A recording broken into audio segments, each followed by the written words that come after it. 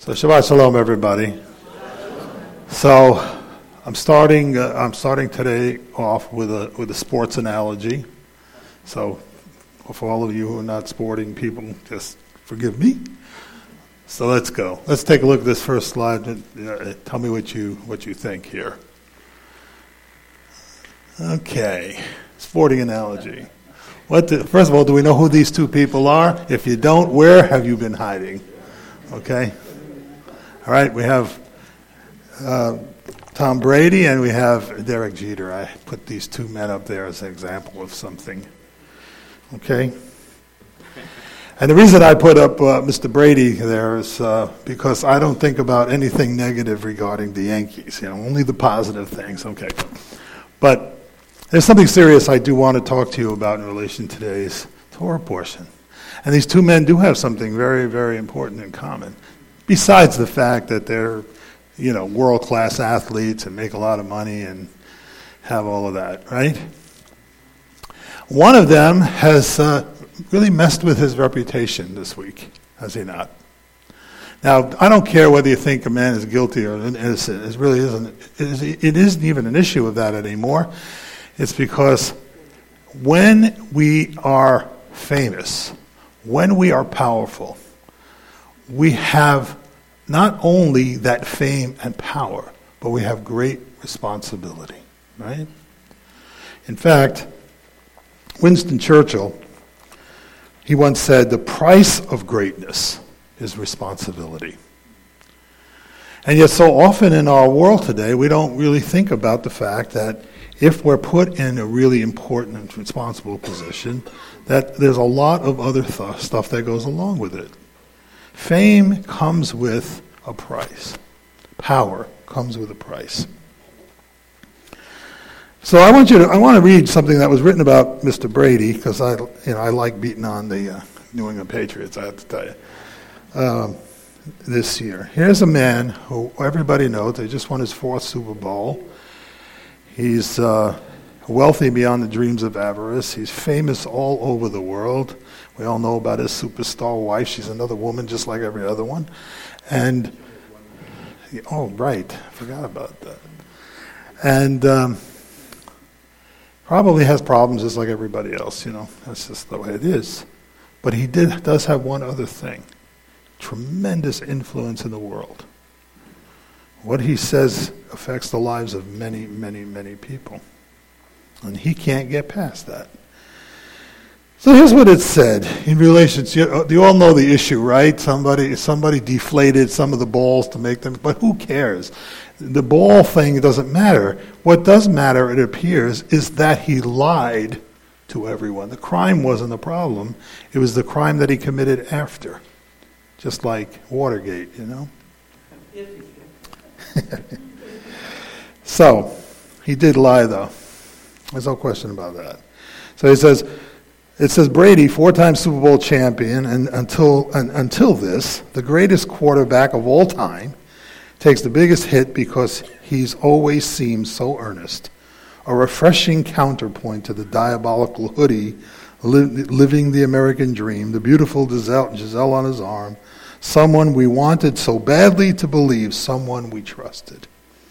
And now, how are we to believe anything other than Tom Terrific is a wolf in sheep's clothing? A co-conspirator with a pair of organization lackeys to gain a competitive advantage to ensure he would have a chance to win his first Super Bowl in 10 years. Is that how he wants to be thought of? And yet it's very hard not to think of him that way. When you look at the other picture, Derek Jeter, you can't think of anything bad anybody ever said about this guy. We all watched him for 20 years. He's squeaky clean. He's the marvel, He understood it, and he maintained his integrity throughout his time in baseball. And hopefully he'll maintain it for the rest of his life, because he's still a very famous person. So that leads us to today's Torah portion. Today's Torah portion, if you read the beginning of Emor, the opening lines of Emor are instructions to the priests about how they are to behave. And if you are to read what they say, they're very, very difficult words. Now, we'll look at a couple of them. But I want to start with this quotation from a man named Alan Ross, who wrote a book on commentary on the book of Leviticus called Holiness to the Lord. And he sums up this Torah portion by stating that those whom God has called to be spiritual leaders must reflect the holiness of the Lord in all they do and exemplify the faith in the eyes of the congregation.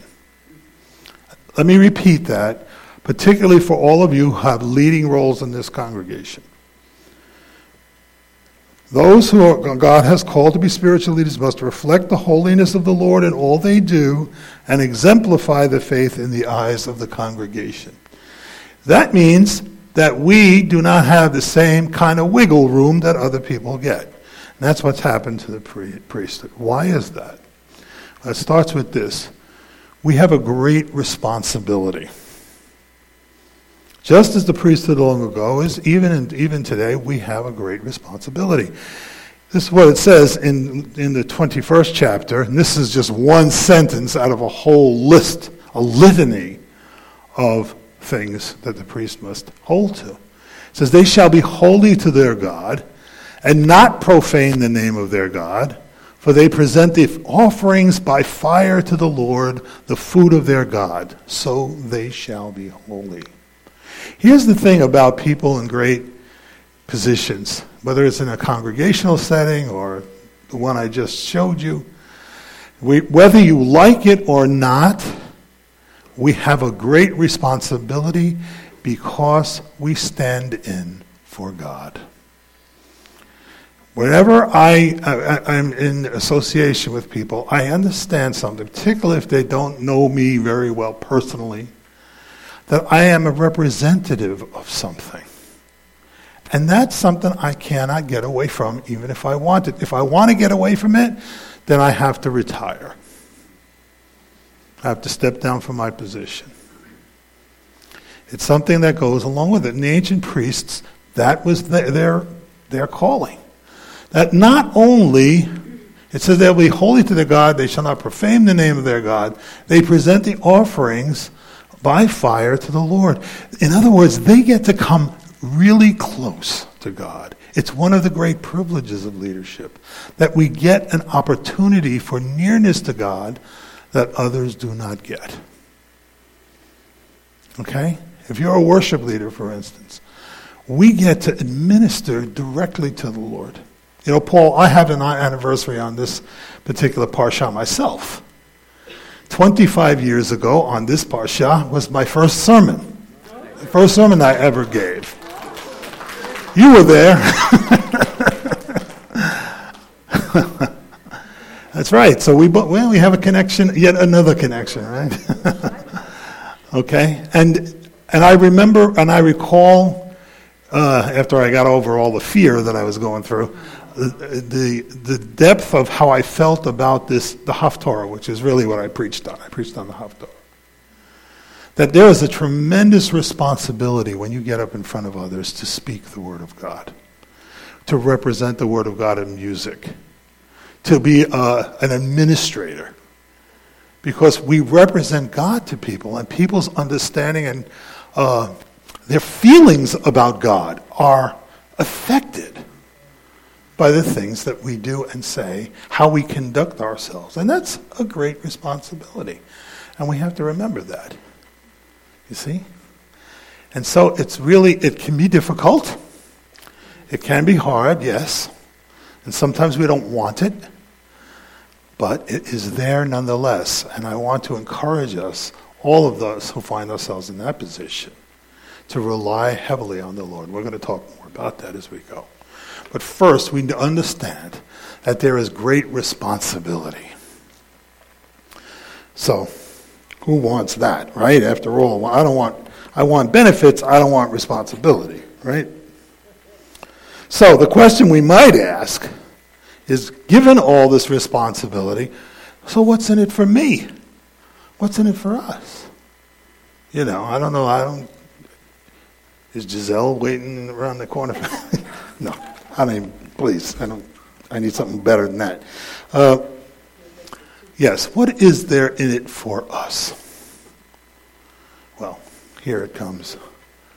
Well, with great responsibility, and no, it's not going to work. Young man behind yeah. Is that working? Because it's not working here. It's on. Flip it for me to the next one. It's not. Tell me that's not working up there either.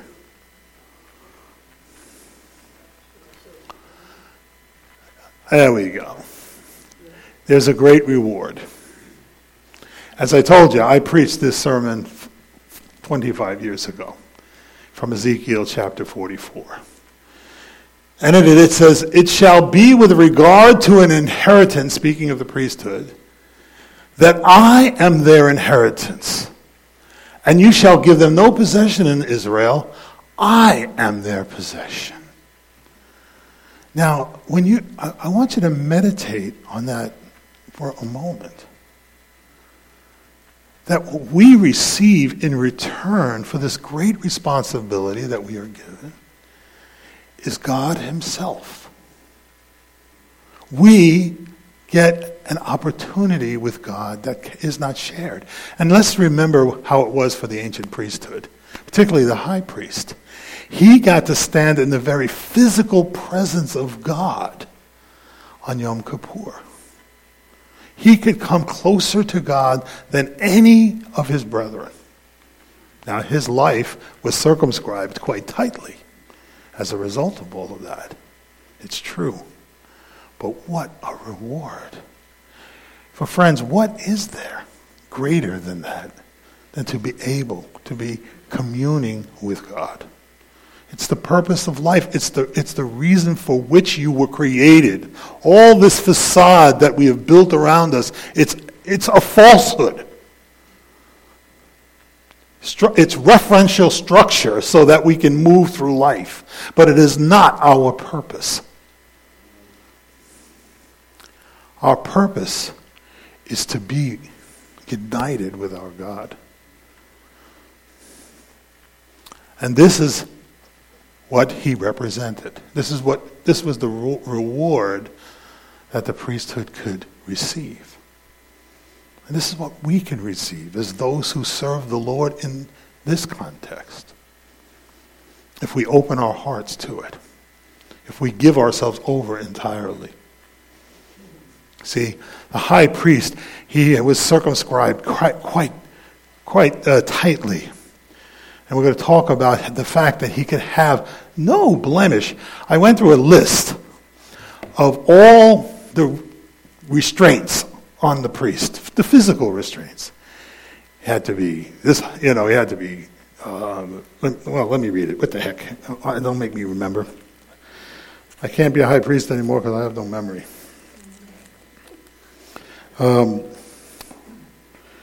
Let's see. He says, "For no one who has a defect shall approach, a blind man or a lame man, or he who is disfigured, or any deformed person, or a man with a broken foot or hand, a hunchback, a dwarf, one who has skin disease or scabs or crushed." I won't say what's crushed. That's too much.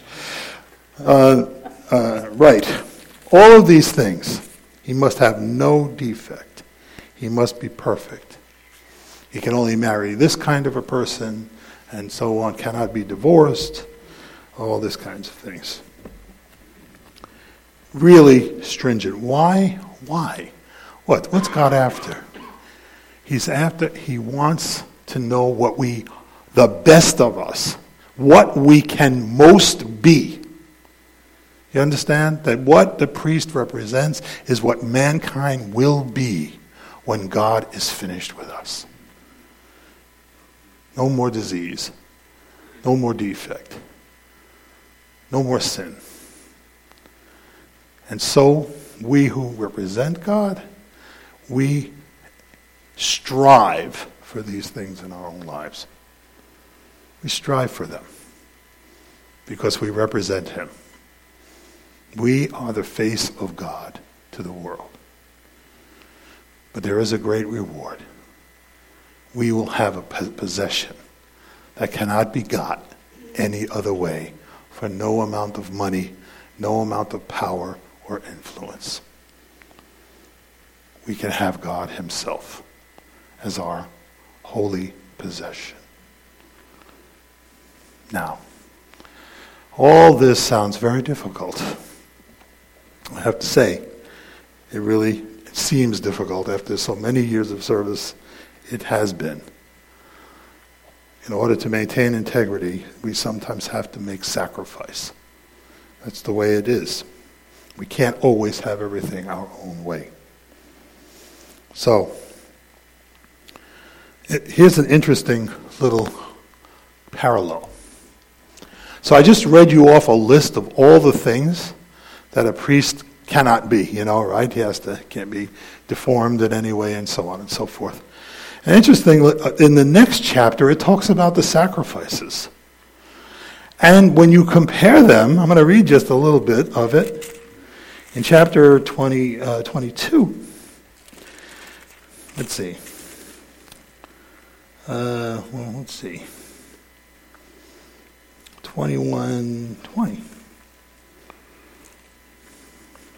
That's the man.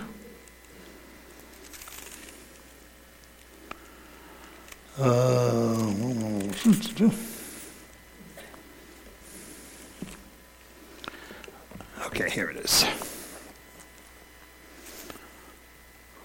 So here's what it says about the sacrifice. It says, when a man offers a sacrifice of peace offerings to the Lord to fulfill a special vow or for a free will offering of the herd of the flock, it must be perfect to be accepted. No defect in it. So those that are blind or fractured or maimed or have sores or skin disease or scabs, you shall not offer to the Lord nor make of them an offering by fire on the altar. Wait a minute. It says it can't be crushed or bruised or torn or cut. In other words, the sacrifice must be like the priest. The sacrifice must be like the one who is sacrificing. Where does that come into our mind? That the Messiah, who offered himself, was perfected for us. And we emulate that by making ourselves as perfect the sacrifice as we are able. But remember that it is a sacrifice. Leadership, to be a leader is to be a person who is willing to sacrifice. It's not just for our own, self-aggrandizement, as in the case of the stocking-headed one in the beginning. It's not for that purpose. That when we are given great position, it comes with a great responsibility. And therefore, there's going to be a sacrifice involved.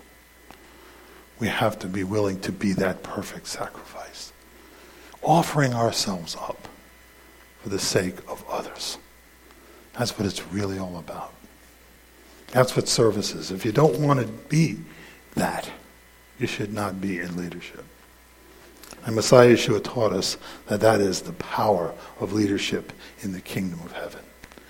He who would be the greatest among us must be the servant of all. And as a result of that, yes, we have a great responsibility and a great reward, but we have something more. We have a great model. It says in the book of Hebrews, it says, we do not have a high priest who cannot sympathize with our weakness, but one who has been tempted in all things as we are, and yet without sin. So the Messiah knows all the things that we've had to endure. He knows what it means to be a leader, to lay down one's life for the sake of those to whom he is entrusted, who have been entrusted to him. He knows that he represents God before all of us. And as such, he is going to honor God in everything that he does. I'm always reminded when I hear this of Messiah Yeshua's temptation in the wilderness by the evil one. And 3 times the evil one tries to makes it hard on Yeshua. Tries to trip him up. And each time Yeshua defends the honor of God. He upholds the power of the Lord in his life. And as a result of it, he wins in the end. He's our great example. And that's the example that we all have to look to, because Messiah Yeshua is our great model. So, an example, a story, just before we end here. Very interesting little story if you think it doesn't matter what you do. By the way, if you're a leader in the congregation, everybody is looking at you all the time, whether you think so or not. So this is a story that was told about a rabbi who was heading back home after a fundraising trip that he was on. And it says, while he was approaching the Denver airport, the plane he was on began to experience difficulty with his landing gear. And without the wheels, it looked like they had to prepare to make a risky landing at the airport. So for safety measures, they circled the airport for a few hours, getting rid of all the fuel, and allowed the emergency crews on the ground to get ready to ready the runway with non-flammable foam lubricant, because they figured once the plane landed, it was going to blow up. So on the plane, the crew was occupied with readying the passengers with all kinds of scary contingency plans, while trying to remain calm and give an aura of confidence in what was a life and death situation. Well, the rabbi had access to his Siddur, and as on Yom Kippur, he launched into a teary confessional, wondering within what type of father, friend, and husband and servant of Hashem he had been. The more he contemplated these things, the more he readied himself to surrender his soul to his Creator. When the plane landed, it was bumpy indeed, but everyone was safe, and there was a huge sigh of relief. The emergency crew immediately opened the cabin door and attached a ladder and started to quickly exit the passengers. And as people hurried off the plane, they paused for a moment and thanked the stewardesses and the pilots for demonstrating such grace under pressure. And the rabbi stood last to disembark, and glancing at his watch, he realized he had a half an hour before Shabbos. He began to scurry off the plane, and he too paused by the crew, and he thanked them heartily for a job well done. Just then, the head stewardess said with tears, "Rabbi, everyone who left the plane thanked us for what we did to keep them calm. They were looking at us for guidance, but Rabbi, we were all looking to you." And here he was concerned about his own fate, and others were looking to him as a symbol of strength because they saw in him someone who represented God to them. You see, sometimes even without knowing these things, we mean a whole lot to other people. And if that's the case, then we have to do everything that we can to represent God well as we possibly can. We're human. We have to sacrifice just like Messiah Yeshua. And if we do, then like Messiah Yeshua, we can be a source of life. You know, the end of this quote says something very significant. It says, toward the end of that quotation, although he was a son, he learned obedience from the things which he suffered. And having been made perfect, he became to all those who obey him the source of eternal salvation. And like Messiah Yeshua, we too can become sources of salvation through sacrificial service toward others. Amen. Congregation, let's honor our Messiah. Why don't we stand?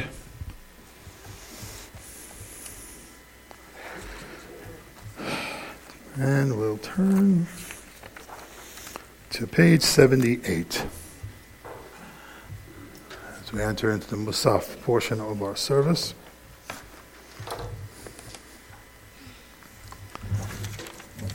So once more, one more lesson for my leadership. Remember, people are watching you, whether you think they're watching you or not. And whatever you do, we always have a saying in the ministry business: my liberty is your license. So I have to watch what my liberties are. So let's do our best to be like Messiah Yeshua in everything.